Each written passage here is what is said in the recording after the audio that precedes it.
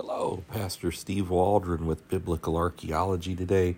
I'm so glad you're here with us. I am so thankful to be your host.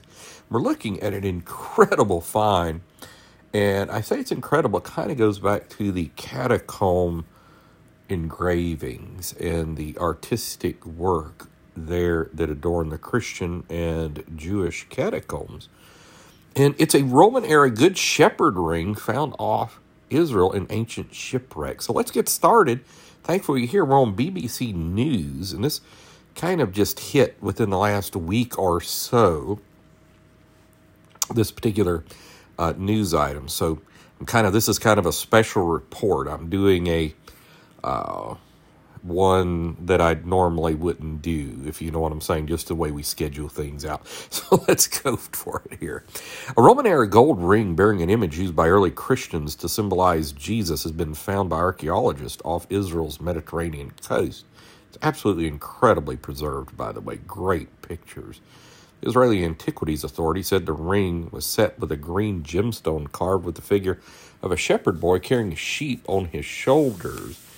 And if you're acquainted with iconography of the catacombs, that is a picture of Jesus so often. In the Bible, Jesus describes himself as the Good Shepherd. The ring was among a number of artifacts discovered in two shipwrecks near the ancient port of Caesarea, which is absolutely beautiful. The other treasures include hundreds of silver and bronze Roman coins from the mid-3rd century and a large hoard of silver coins from the early 14th century during the Mamluk period. I will say I was fascinated when I was teaching in Scotland years ago and had the unfortunate honor of being there in December, extremely dark, and it was extremely cold and extremely wet. But yet, like the missionaries are with unbelievable host, absolutely incredible host. But they wanted to take me to like flea markets in Glasgow, which was fine. And I mean, I got to see so much when I was there. You wouldn't believe the King James Castle. Probably, I don't remember. I don't think I saw Hampton's Court, but so much stuff. Edinburgh, the Highlands, incredible. But I just remember it was freezing cold, and I didn't dress for the occasion. But the point being, how many Roman coins they had that were legit, that they keep finding in the UK just by the truckload, it seems, buried. And like this is in 2005, I think it was, 5 or 6. I think it was 5. They were just ubiquitous all over in this flea market. And they weren't fake. I mean, anyhow, long story. How I know they weren't fake. But you can buy these off eBay, legit, pretty cheap too. You probably need to get some while you still can. Numismatics. Archaeologists also found Roman-era figurines in the form of an eagle and a theater performer in a comic mask, bronze bells intended to ward off evil spirits, and a ring set with red gemstone carved with a lyre. The Israeli Antiquity Authority said the remains of the ship's hulls and their cargoes were found scattered on the seafloor at a depth of about 13 feet.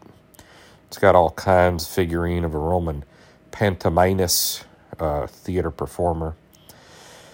The ships were probably anchored nearby and were wrecked by a storm. Caesarea was home to one of the first Christian communities, and according to the New Testament, was where the Apostle Peter baptized the Roman centurion Cornelius.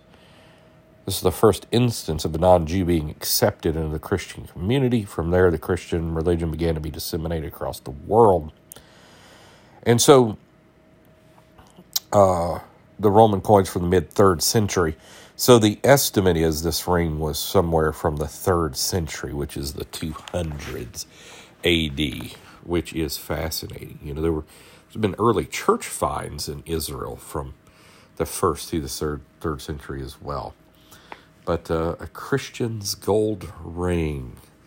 And so another article I was reading about it postulated, since Christianity had kind of begun going mainstream, there were still persecutions, but a lot of the military was Christian by that time. A lot of wealthy people were Christian by that time. That it would not have been unusual, just like people, wear crosses around their neck and stuff now for them to have made a ring about this. So, and some of you might be saying, well, I thought, in the New Testament it was holiness, 1 Peter 2, 1 Timothy 2, 1 Peter 3, on and on. Well, that's true, but you still, the bigger it grew, sometimes the less faithful it was to the original scriptures and the intent. And that still happens today. And, that's why so many people look at the Constantine episode. Some people look at it as the greatest thing that happened to Christianity. Some people look at it the worst thing that happened to Christianity. Because whenever you make a big tent, sometimes you make it a big tent instead of the straight and narrow way of Scripture. So anyhow, thank you for being with us today. God bless you. I pray you're having a great season.